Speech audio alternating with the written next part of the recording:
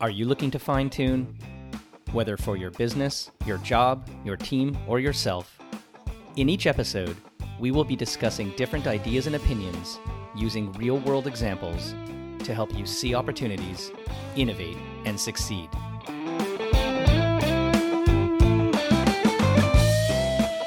Hi, it's Corby Fine, and welcome to Fine Tune.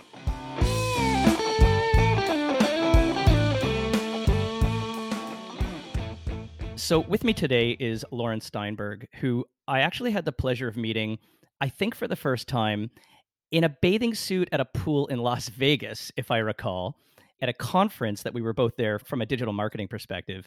And, Lauren had just everybody swarming around her because she was just the person to talk to about digital transformation, about digital product development. And we got to know each other. And I really wanted to speak with her on my podcast. So Lauren, thanks for joining me today. Yeah, you had to mention the bathing suit. Every podcast that I'm on starts that way. I mean, everyone's in the bathing suit, Well, you're my first interview to start that way. So Awesome. So thanks for joining me today. Now, you are working at an organization going through some massive transformation right now, Loblaws. Why don't you tell everyone what your role is and what you're currently focused on? Yeah, for sure. So I am the VP of Product, UX, and Digital Marketing at Loblaw Digital.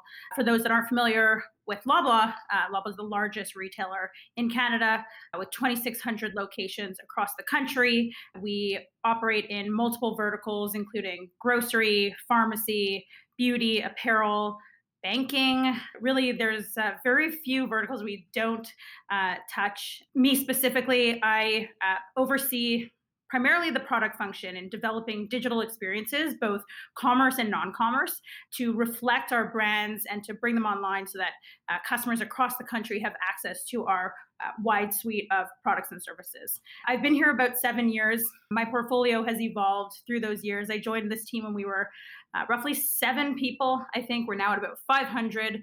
At the time, we had 0 e-commerce platforms. Now, in 2019, we actually delivered $1 billion in annual revenue, a huge milestone for us. Obviously, this year, with the growth of e-commerce, that number has dramatically accelerated. But, I think our team has done an excellent job of being prepared for a lot of that. I mean, we've had to invest in many different areas through the years to make sure that we had the right capabilities to scale up. I don't think we ever anticipated scaling this quickly, but it's been certainly a hell of a ride so far. So I saw a stat earlier today while I was surfing the interweb, and it talked about the US e-commerce penetration, as you mentioned, from 0 to $1 billion. And what really stood out for me was it took 10 years for penetration to go up about 11% of total commerce in the US. And in the last 6 weeks, it's gone up 16% on top of that.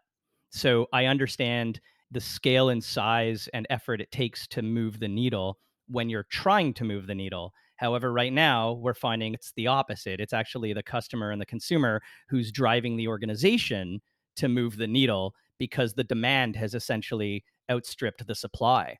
So do you see that as one of those major contributing factors to being able to ramp up so quickly?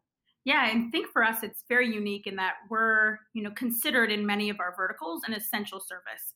And so a lot of pre-COVID, I would say a lot of our offerings that were in the e-commerce space, so our online grocery service, our e-refill for prescriptions, those were things that we designed and built for early adopters, for people who had a high propensity to adopt digital and e-commerce products and services.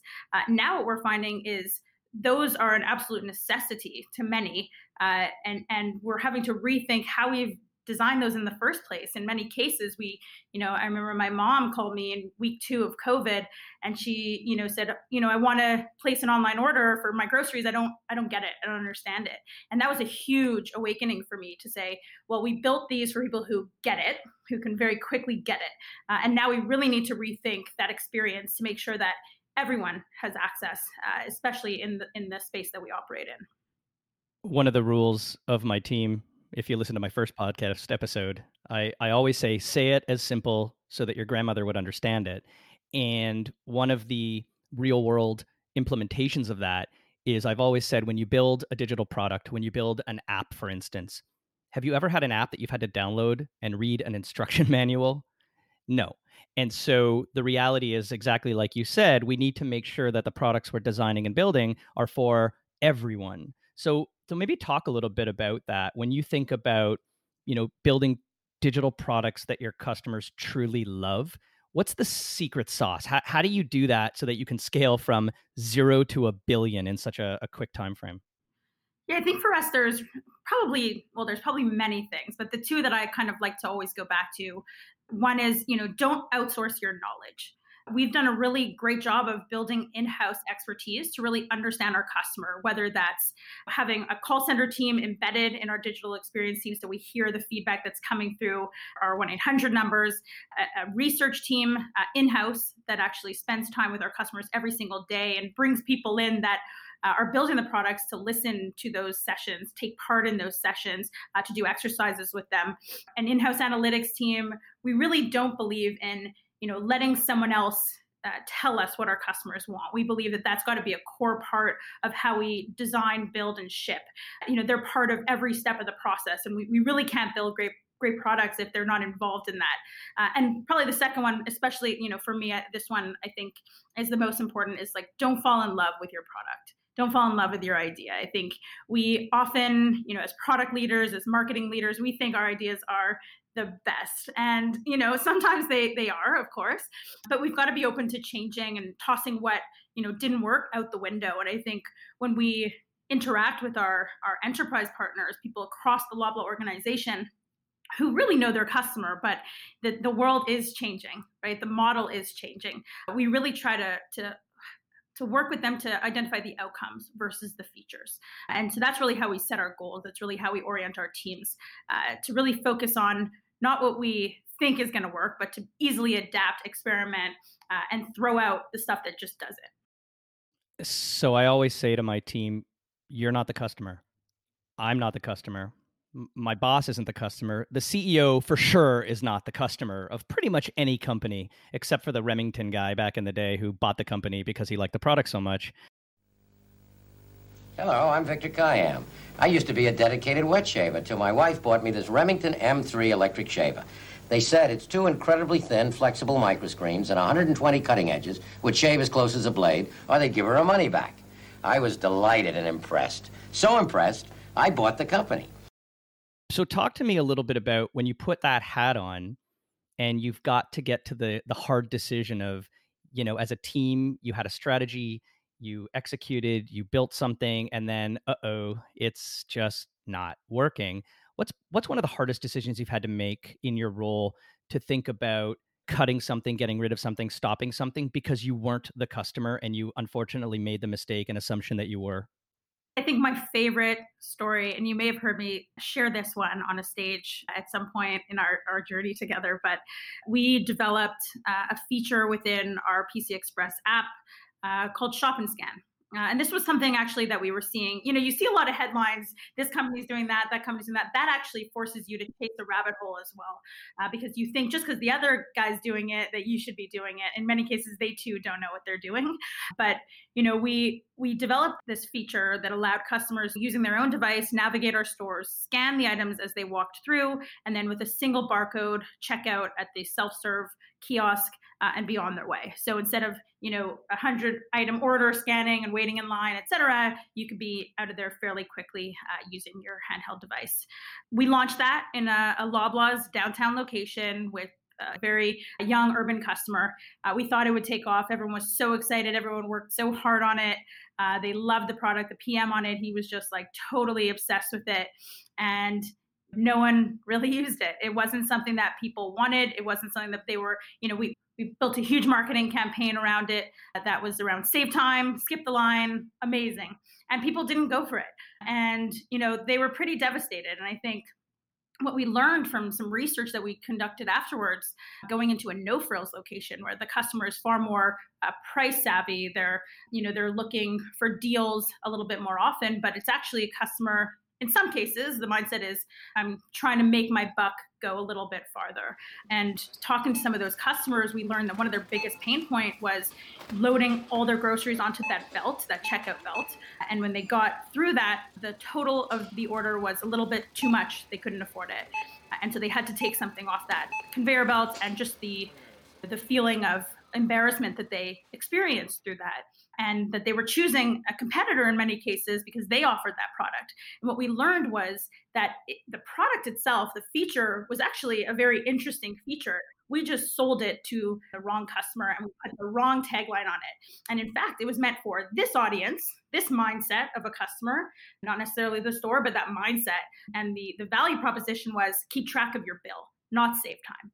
And for us, it's really important, what we learned through that experience, and this was before we built our own research team, was that's got to be part of the upfront work, right? So it really helps you kind of get through that early, you don't maybe get too obsessed with what you're trying to build, because you understand actually who you're building for a little bit better. You understand the real life problem that it actually solves, and you just feel better as a PM. People want to build products that really solve a need, and I think that that was a tremendous learning for us. You hit two really interesting points there. The first that I think we always tell ourselves, which is know your customer, right? Know who you're building for. But what was really interesting that I heard you say was, we always talk about you don't have to be first, right? Copying others, flattery, you can take other people's ideas and try and do it better. But you kind of need to make sure that doing better isn't really all of the things you need to think about. You have to make sure that what the other guy did before you actually worked for their customers. Uh-huh. And maybe in this circumstance, there was a bit of learning on both sides. But it brings me to the fundamental challenge and maybe change that your organization's been going through. You talked about food on the conveyor belt, which is a very physical, tactile thing. And yet you're in a business that is ultimately transforming the entire core operations of how it works to be this hybrid of a digital and a physical experience. I've now experienced, I think, all of the ways to interact with your company from a customer's perspective. I've gone into the stores. I've ordered online for pickup, where I drive and I sit in a spot and I call them and say I'm waiting outside. And I've also used delivery service. So I've experienced it from all angles. When you think about this transformation that you're going through, irrespective of the reasons, it's partly natural consumer behavior shift. It's partly environmental of the things that are sort of forcing a faster behavior change. How do you think about, the ultimate strategy? How do you know where to go first that you're going to have the biggest impact in the shortest amount of time? Yeah, I mean, look, people love our stores, right? There's a reason, I remember early days trying to sell them on what was Click and Collect, which is now PC Express. And people were just like, I just want to come in here. Like, this is my exercise. I love to, touch, smell, and feel my fruit. I don't want someone else picking for me. I don't trust it. I don't know. And early days, I probably spent a year going into the stores at least 3 days a week selling the service to hear kind of people's reactions to it. I think what grounds us is we have to do it better than our customers would. The analogy that I love to use is a coffee shop. I could choose to make my own coffee at home, but the coffee shop around the corner has the better, fancier beans. They've got more advanced espresso machines. They've got the macadamia nut milk I love. It allows me to go for a stroll. There's all these things that I love about it. And, we've got to make that experience better than going to the store. We've got to make people feel like this is white glove. We've got to make them feel special, something to brag about. And for us, and I think really relevant right now, because, while e-commerce is growing, in that stat that you shared, Corby, I don't know if I actually saw what percentage is like a click and collect experience, because there's so many storefronts that are now going online, but they still have a physical space. And I think e-commerce, just classic e-commerce shipping from a warehouse, that's really, I don't want to say it's easy, but it's certainly less complex than, a buy online, pick up in store, because there are so many aspects of that could either go really well or really poorly. And when you achieve that operational excellence, like for us, waited 2 minutes to get it. The colleague who brought it out was so sweet and funny and kind. I got everything I ordered. They gave me a little treat on top of my order. Like, that is not easy to do. And I think for us, we're constantly thinking, how do you turn a physical shopping cart into a digital shopping cart. And it's really about that. It's about making that experience just 10x better. So first of all, macadamia nut milk. I mean, I've seen almond and cashew and oat and goat, but I'm not sure I've seen macadamia nuts. Yeah, I highly recommend. I get it at Balzac's in Liberty Village. They've got it. It's something to write home about for sure. Give it a shot. So here's one for you. How do you teach someone to pick kale?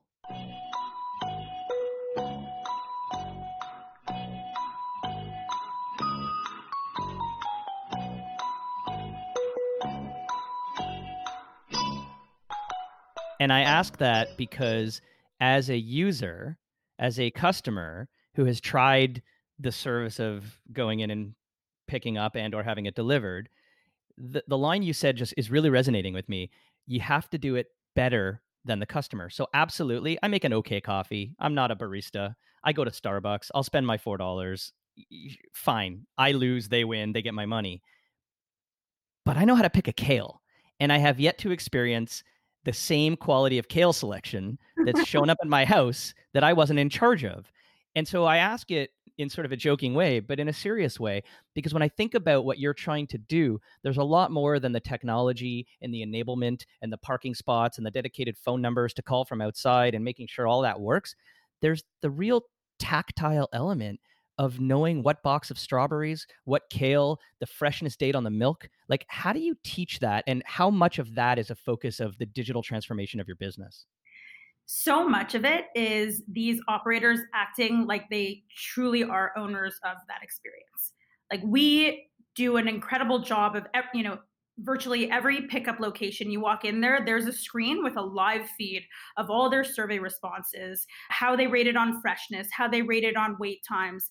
We really give them access to the whole suite of performance data, and that really helps drive their desire to do better. It's almost as if it's a competition. I think that they really get behind this. It's not an easy thing to teach. I think they get better at it by doing it so frequently. So if you pick it nonstop and you know that your substitution rate, so if let's say you order macadamia nut milk and then we don't have it, and so we give you oat milk, and you know that was denied as a substitution when I came to pick it up. Oh, yeah, that's not a good substitution for me. And they get that feedback in many cases at a customer level to say, hey, this customer won't accept that type of substitution.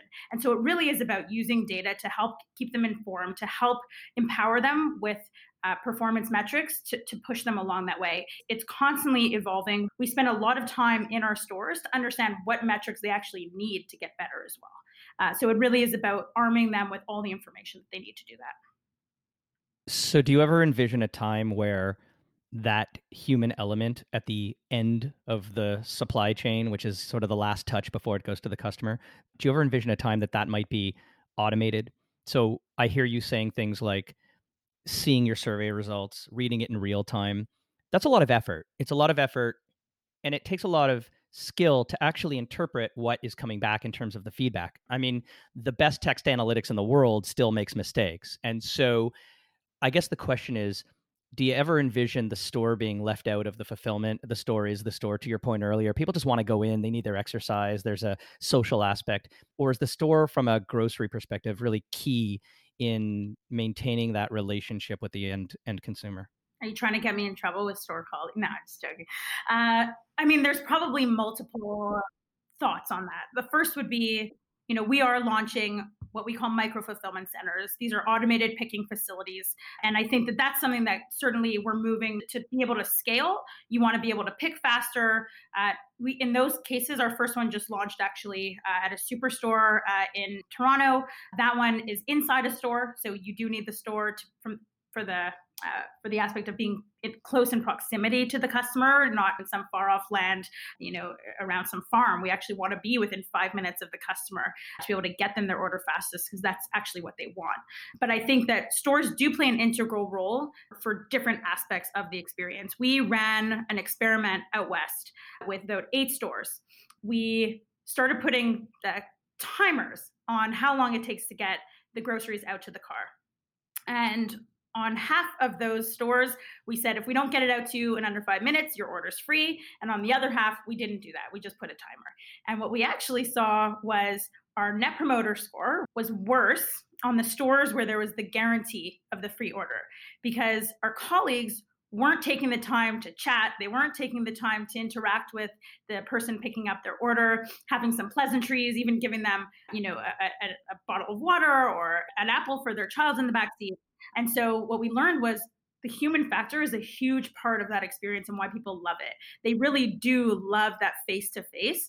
They love interacting with our colleagues. If we just recently enabled videos on our survey responses, and it just literally brings, as cheesy as it sounds, it brings a tear to your eye, because so much of the thankfulness comes from the experience that they had with the colleagues. So I think from a picking perspective, from a speed aspect, I certainly do believe that, we will start to leverage a little bit more of that, but it will be inside a store in most cases for us. As Loblaw, assets, we have a ton of assets, but I think the value of them has changed over the years. Our stores used to be maybe valuable from a real estate perspective, the land value. Now they're valuable because they're the closest to the customer. It allows us to fill that last mile, cheapest, fastest. And so that's not going away anytime soon. And I think we're happy about that. So I'm still going to have to live with the occasional wilty leaf on my kale. Is that what you're trying to tell me? I'm going to start hacking our order system and see what your next pickup is. I might do the pick and the delivery for you. So on that, here's a question. What's the secret sauce to getting a good pickup window? Set your alarm clock for midnight.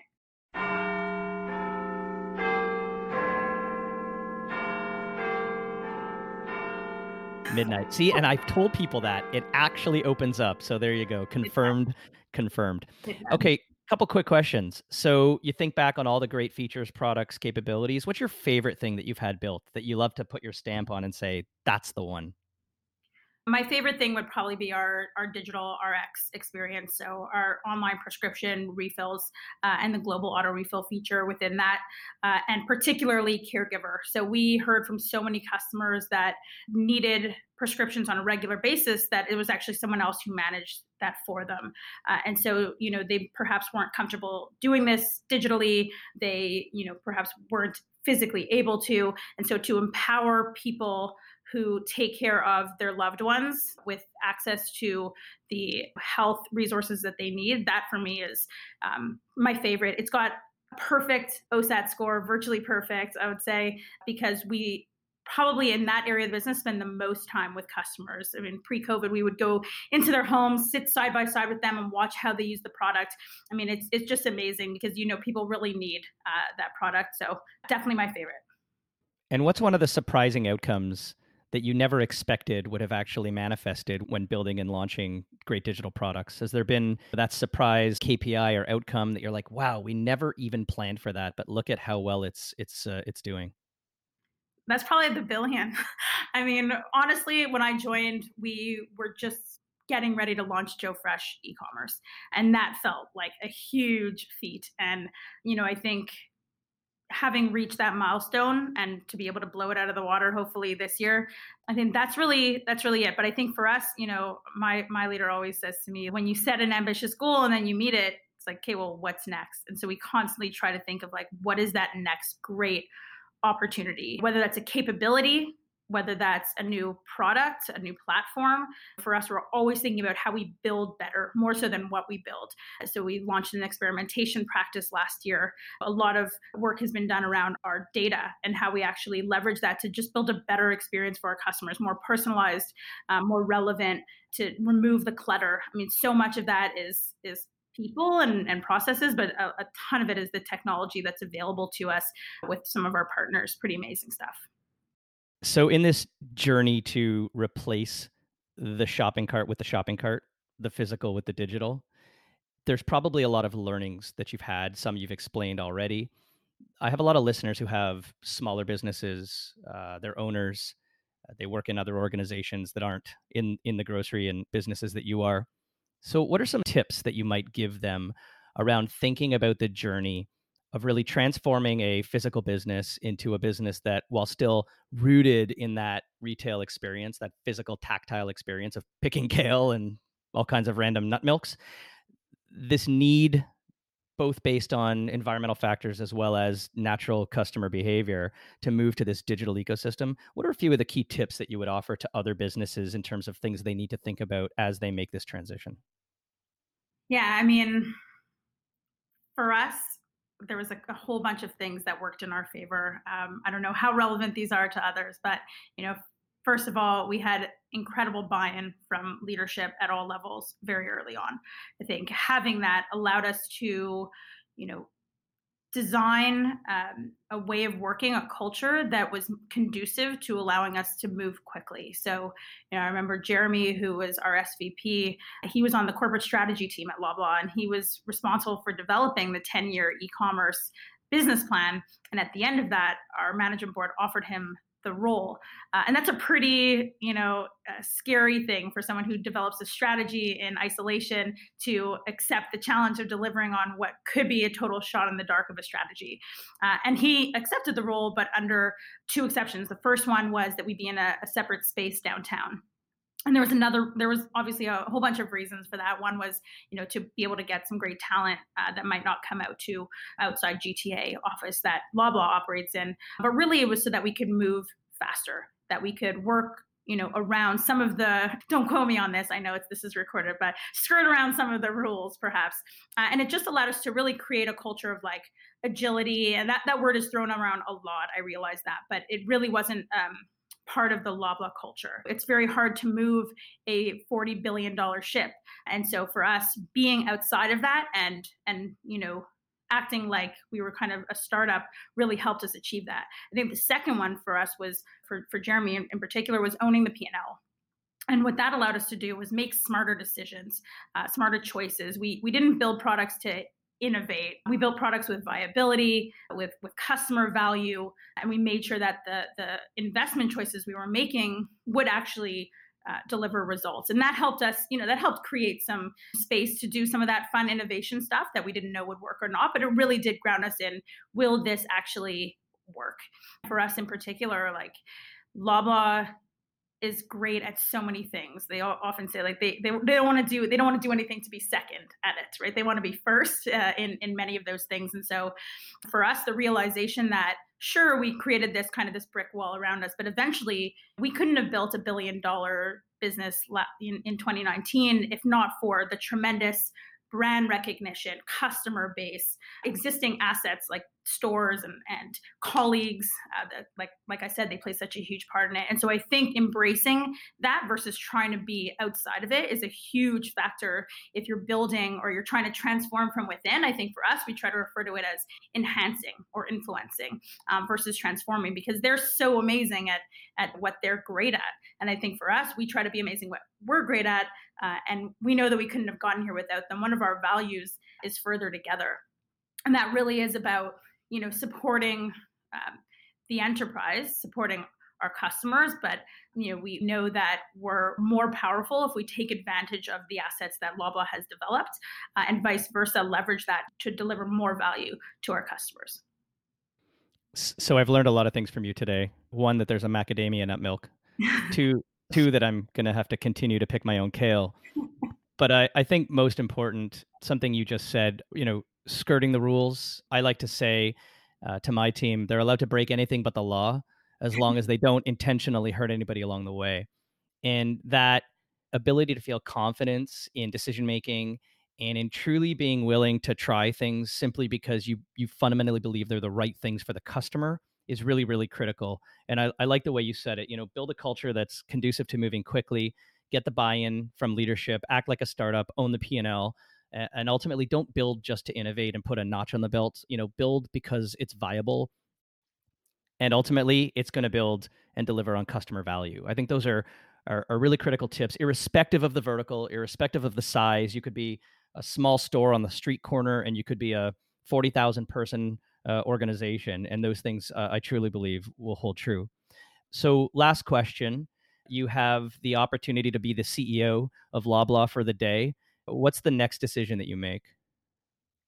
I think loyalty, like the PC Optimum program, is one of our greatest assets to accelerate our growth, to deliver greater value to our customers, to really build loyalty versus just offering rewards. And I think, and maybe it's already in the plan, but PC Optimum we've got to use it to generate more excitement for our customers. It drives such great, there's 19 million members. The population of Canada is 32? So we basically have every maybe 18 plus year old, I don't know, but I think it's such a huge asset. And I think that we've only just scratched the surface. We merged two of the largest loyalty brands in the country about 2.5 years ago. I think the past couple of years have really just been spent, kind of tweaking and tinkering in that experience. I think now is the time to take it to that next level. And that's probably where I'd spend the most amount of my time. To get me more kale. Got it. Exactly. More points equals more kale for you. I'm a big fan of the program and a longtime member. So, Lauren, I really appreciate you spending some time today with me. And there's some really great points that I know people will be able to implement in their businesses today. So, again, thanks for spending the time, and good luck on the next container of macadamia nut milk. Thanks, Corby.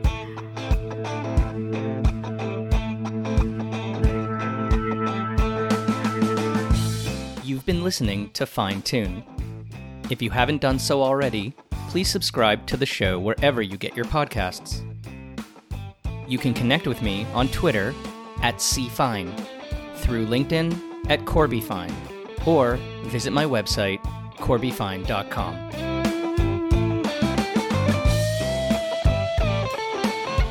Fine Tune is produced by me, Corby Fine.